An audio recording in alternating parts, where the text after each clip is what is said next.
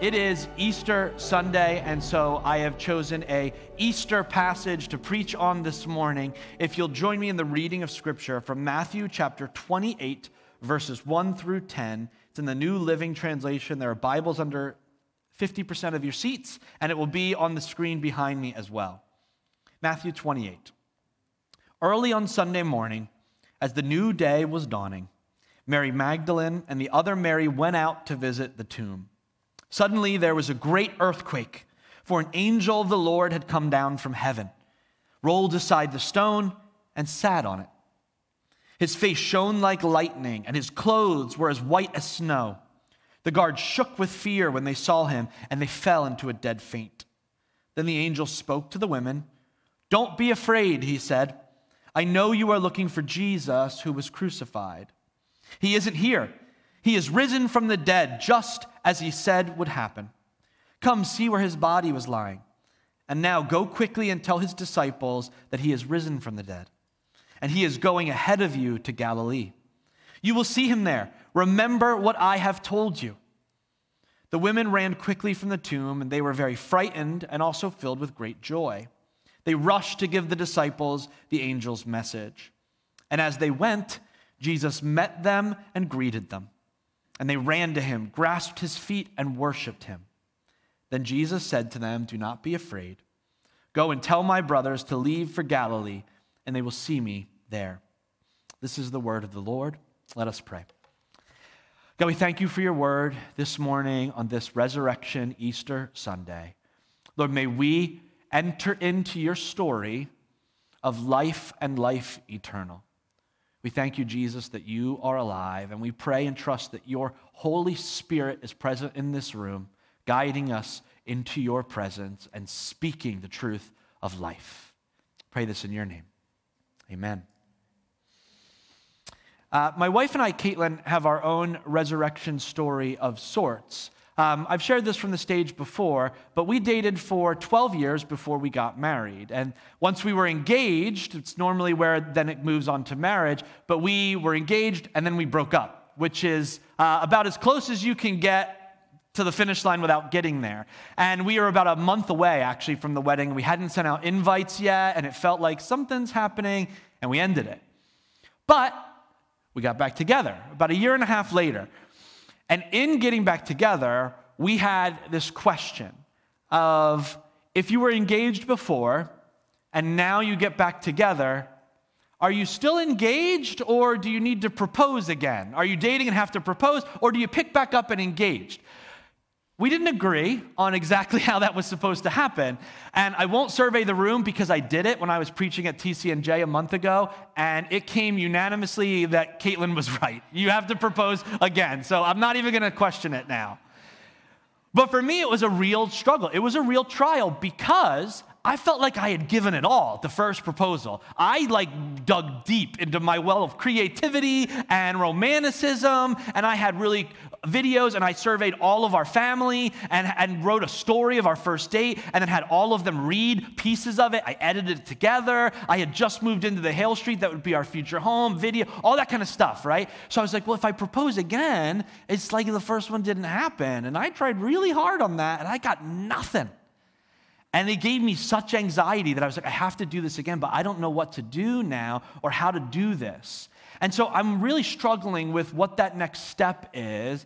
And I had finally, got together like, all right, I'm going to do this. I'm going to propose again. I got the ring back out. I was preparing myself. And my friends and I had been celebrating my roommate's wedding that night. We had his bachelor party, and we came back past the church, and the lights were on, and not supposed to be on at 11 o'clock at night. And they were like, "Oh, you should go check out what's going on." I come to the door, and Frank, who worked here at the time, shoved me in the door, and they locked it behind me. And Kate had set up this whole room with candles and a video of us, and she had decided the second time she would propose to me. So when people ask, "What was the proposal like?" we go, "Which one?" In that moment, I had struggled with what that next step was going to be, but in my own moment of doubt and struggle, Kate graciously took that first step towards me, and she took the step that I was afraid to take to come and meet once again. As we talk about the resurrection, as we talk about Easter Sunday, We are going to be looking at this morning the fact that not just is Jesus Christ alive, but that in his fullness of life, Jesus comes for you. He comes and takes that first step, that second step, that third, to embrace you. And we may be wondering whether we're new to the faith, asking questions, or been a Christian for decades. Still the question remains, how do I grow or move closer into Jesus? And in the resurrection, we learn, and in this story this morning, he comes towards us. We simply need to embrace the life he brings. Let's look at the passage as we've read already. We're going to see it from what was happening in that early morning. So they come early on Sunday, and we understand Easter weekend, right? 3 days, but it's really kind of barely 24 hours because he dies late on Friday night and he resurrects first thing on Sunday morning. So the reason they come on Sunday morning is that Saturday is Sabbath, Shabbat. They can't do anything. It's far enough to the grave that it would be, in their culture, enough of a walk to be constituted work. So they can't walk that distance. And they wanted to come and bring burial spices and either leave them at the tomb or anoint Jesus' body, which also would be work. So for a whole day, they're stuck. And it's supposed to be a day of rest. And if you've ever had a day of rest or a vacation day when you were really anxious about something, it's really hard to rest while you're afraid and worried of what's going to happen. They're doing this until Sunday morning. And there's beauty in the fact that the very first moment they can, as early as they possibly can, they get up to go and see Jesus, to go and be with his body, even in grief. There's another reason why they come early in the morning as well. Jesus is a revolutionary executed on a Roman cross for claiming to be a king that would rival Rome. And to go and be at his grave is also kind of dangerous. So they want to go early in the morning when it's dark, and maybe they won't be seen. It's significant, too, that in nearly every account of the resurrection, it is women who are at the grave first. Can I get an amen to all the women in the room? All right, awesome. We will talk about this in 3 weeks on Mother's Day in detail, but a reminder this morning, if you're writing a story in first century Israel, in the ancient Near Eastern culture, in a patriarchal society, and you're trying to convince people that Jesus resurrected, you would not start with the testimony of women. They can't testify in court. They usually are not even able to write. They're not held in the esteem that we hopefully hold women in today. And so the only reason you would have this passage start with women coming to the grave and being the first to witness Jesus is if that's the way it happened. Ancient scholars call this the argument from embarrassment.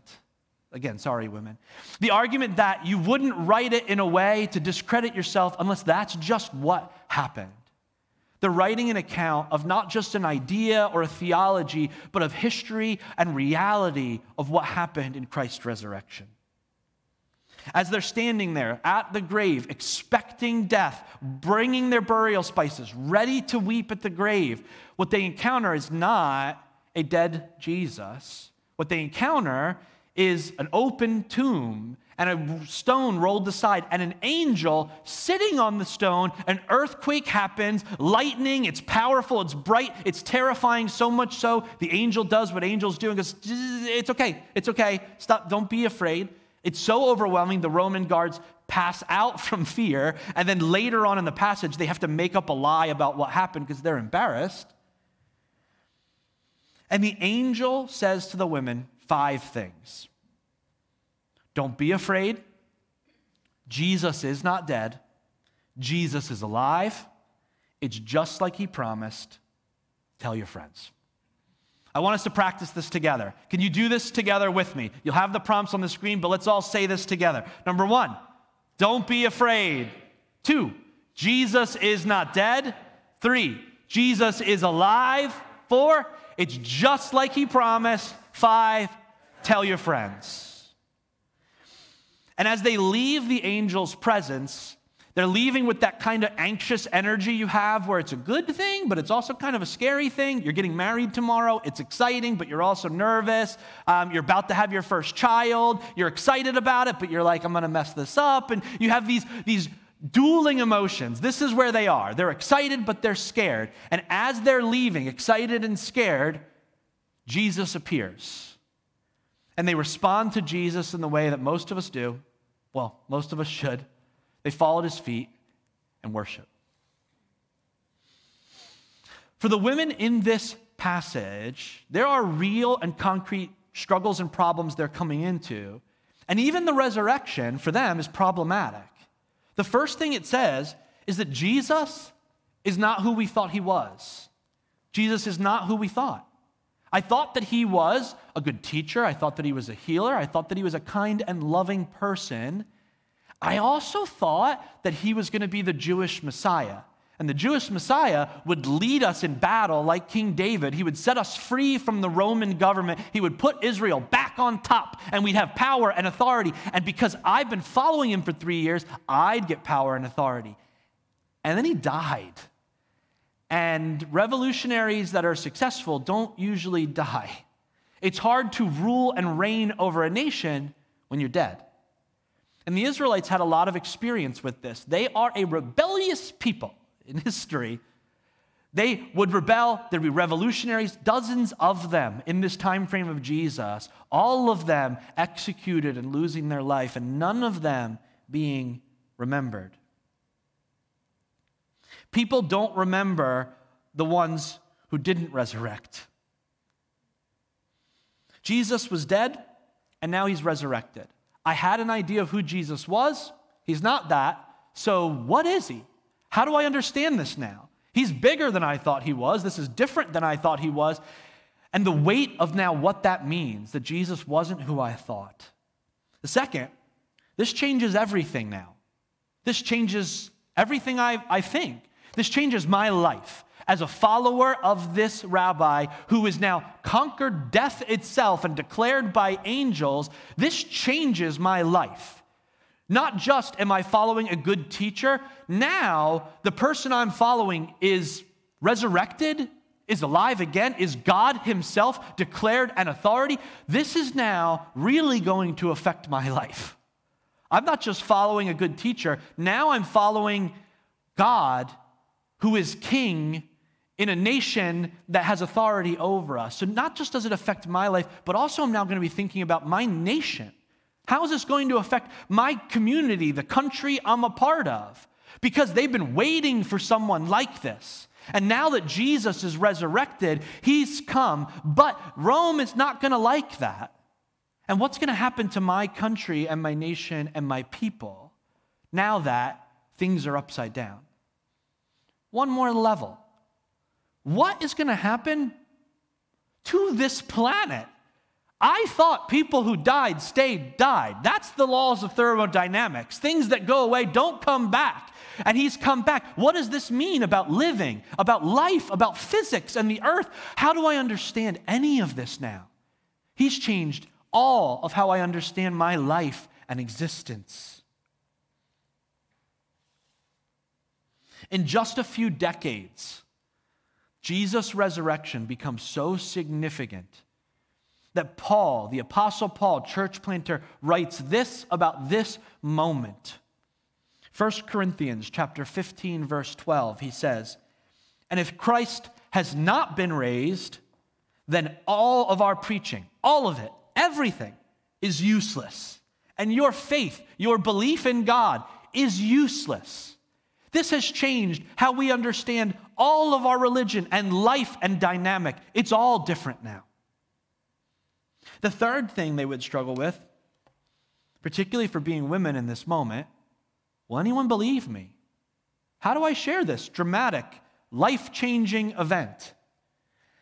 I, as a woman, am going to go tell a room full of men that I went to worship and I went to put burial spices at Jesus' tomb, but the tomb was empty. There was an angel and an earthquake. The angel spoke to me and he told me that Jesus resurrected from the dead. And then I saw Jesus and I kissed his feet and he told me that you all should now go home. Reversal of what some have said to Beth Moore. In this 2nd century Roman critique of the Christian movement, they call this the declaration of a hysterical woman who in her grief can't process it and shares this. This is the weight of what they're saying. Who's going to believe me? This dramatic, life-changing thing in a society where my voice doesn't have weight. How will they believe me that this happened? We have an elitist modern view of ancient history and ancient people. We say, well, now we are informed and enlightened, and we read books and have science. And so we now know that resurrection is kind of a crazy, ridiculous thing. But the ancient people, they would be like, yeah, sure, resurrection. Yeah, that happens. I worship the sun. Whatever. That's not how it worked. In the ancient world, if you were dead, you stayed dead. There was no understanding and claim of resurrection. This was a foreign concept. This was a new thing to them. And as we said, there were a lot of revolutionaries, and they all died, and only ancient Near Eastern scholars know their names. Our problem is a little different. To us, Jesus is not different than we thought. He is more than we think. We compartmentalize Jesus in order to understand, in order to grasp, in order to feel more comfortable. We like pieces of Jesus, more understandable aspects of Jesus. And honestly, in this way, we are like the women going to the tomb because we live a life where we have rock bottom grave expectations of Jesus. We're like that.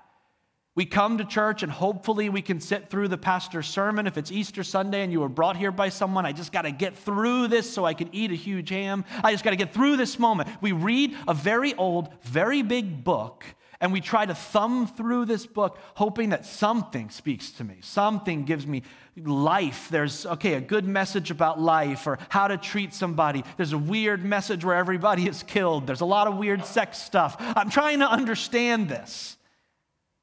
We pray and we just kind of toss it into the wind and sort of hope he does something with it. And then some of us think that we have Jesus figured out. I got it. I've been doing this for 40 years. I understand how he works. I have a systematic theology for how he functions in my life. I understand him in these pieces. But the resurrection tells us over and over that God is so much bigger than we could possibly grasp or understand or control. Systematic what? His theology blows it up. And the resurrection declares Jesus is bigger and is more than we think. In two ways, obvious in this passage. The first, Jesus is not just a Savior, teacher, and friend. Jesus is a king. He is King Jesus. And what the resurrection tells us is that the cross was not his demise. It was his enthronement as King Jesus, ruler of the world. And that he has a lot to say about life and care and the restored order of creation. This is a really hard one for us today because we do not like submitting to authority. And for a lot of good reasons. Honestly, we have in our pocket at all time a device that tells me moment after moment, second after second, of somebody abusing their authority or failing when power was given to them. Whether it's church or whether it's corporate organizations, politicians, or family dynamics, or projector screens. We see power used and abused. And so even Jesus, yes, Jesus, when he declares that we must trust him and submit to his authority, there is a part of us that goes, ooh, hold on a minute. Wait a minute. I'm not sure I like giving up control because I've seen what happens to people when they do that. And even though I read those stories about your life and you seem really good, I don't really trust the people that you're giving to work with me. The second thing we struggle with is that Jesus says that he is life. Not that he has life, not that he's been resurrected to life, that he is life itself. He is more than an example of a good person. Christianity is more than a moral code. There is more to life than we can understand, and life is embodied in the person of Christ Jesus. As he says in John chapter 11, verse 25, it's recorded. He says, I am the resurrection and the life. anyone who believes in me will live, even after dying. The resurrection proves this claim. Not that he has the power of life, but that life is in Christ so fully and so powerfully that death itself cannot grasp him. His life has power over death itself. And so we ask the question then, not will they believe us, but can I believe this? Can I believe this message? Can I grasp this? Can I own this? To believe that a first century Jewish rabbi was God and that he conquered death by resurrecting after a Roman execution, and that if I believe in him, he will somehow not only provide me with eternal life, somehow not only free me from the guilt and shame of my sins and failures, but he will also provide his Holy Spirit to live in me, and he is in me and I am in him. That is the challenge of belief in the resurrection. Can I believe that life itself is embodied in the presence of God, resurrected from the grave? Can I believe that there is hope in a future resurrection, and that as broken as I may see this world, as much injustice as there may be, that I can believe that one day justice will reign and goodness and creation will be put back in order and all disease and death and power will be removed in the beauty of this God? Can I believe that I myself am valuable enough and desired enough that my Creator would conquer death to know me and be with me? Can I believe any of that? For the women, the angel says to them, as we've seen, don't be afraid. Jesus is not dead. Jesus is alive. It's just like he promised. Tell your friends. The angel tells them, and they walk away with shaky legs and shaky knees, trying to grasp what's going to happen. There's a lot of weight on this. There's a lot of weight on their shoulders. They have to go tell this message and all of the implications of it to all of these men, and then they have to go back to Galilee. And so they're wondering, how am I going to do this? What's going to happen with this? And then Jesus does what Jesus does. He doesn't put a burden on us and ask us to prove it or carry it. He shows up. He says, all right, I know this is a lot. I know you're trying to grasp this, but I'm not asking you to do this alone. I'm here. And not just am I here, I've come for you. It says he came to them and he welcomed them. He said, you're welcome with me. You're welcome in my presence. I have come for you. And they fall at his feet. We've all had that experience. The heavy burden on our shoulders of big news, of a difficult decision, of what's coming, and the moment that it's removed from us, I could collapse. I could just fall from the weight of that being taken off of me. The resurrected Jesus has found and has welcomed them. Their view is too small. They're looking for Jesus in a grave. He's not in that grave. They expect a good man and a powerful teacher. They're looking for a dead Jesus, a human Jesus, and they never would have found him if he hadn't come looking for them. Knowing God is an act of grace, not our decision, his grace drawing us into him. This is the biblical story. Not that we have made this work and we've understood and we've built a religion and a faith of how to live with more peace, but that our God has pursued us and come for us. From Genesis chapter 3 through to the resurrection and into Revelation and the remaking of all things is the story of a God passionately pursuing his lost and broken people. And in the resurrection, we see the greatest moment of Christ coming for us. For us, the resurrected Jesus has found and welcomed us, you. He's come for us. And we hold today maybe our highest unarticulated philosophy and theology is about identity. Who am I? What am I about?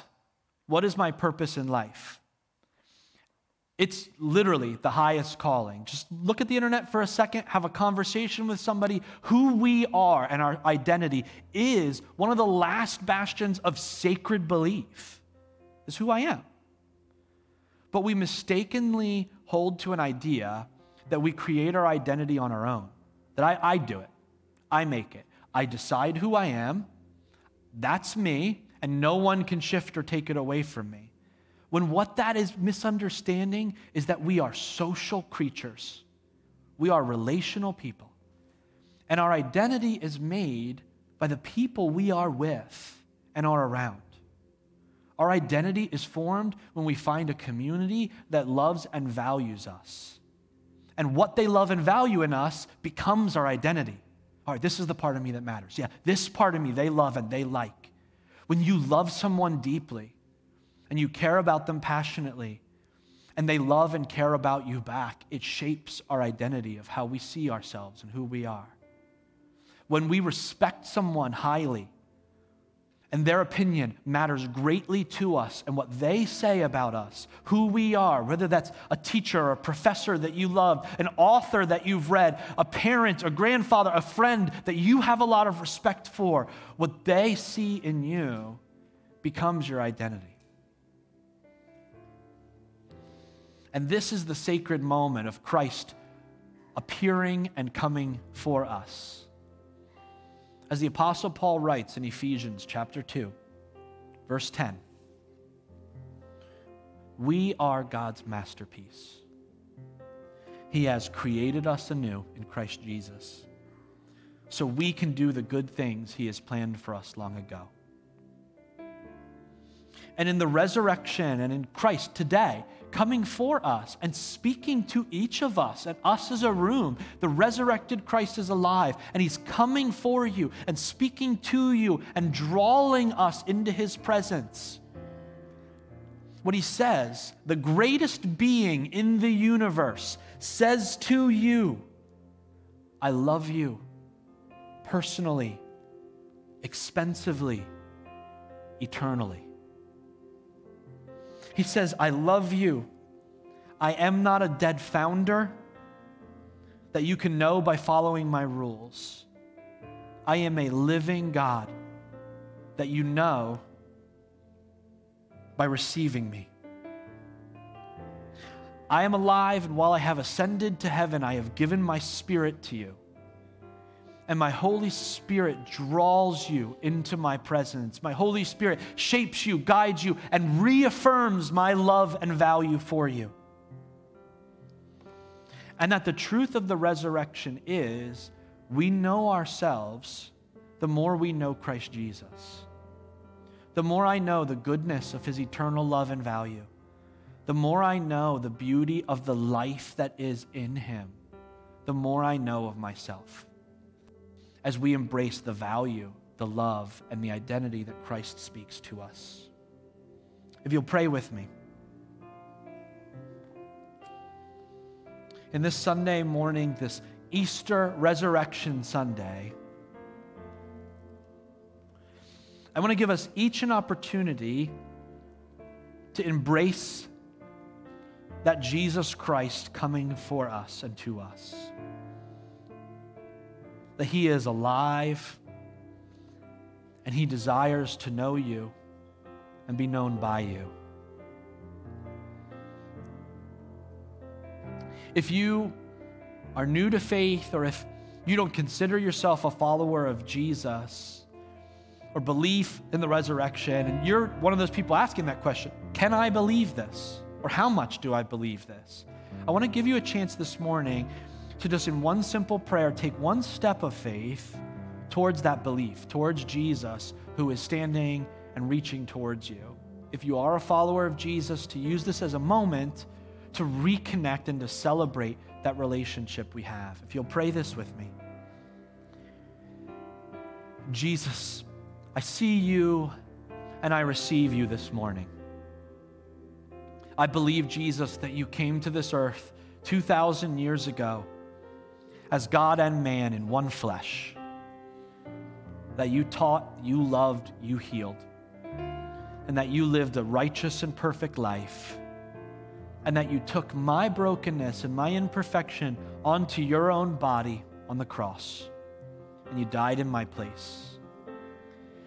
And that on Sunday morning in the resurrection, you conquered death itself. You proved the depth of life in you, and that death couldn't hold you.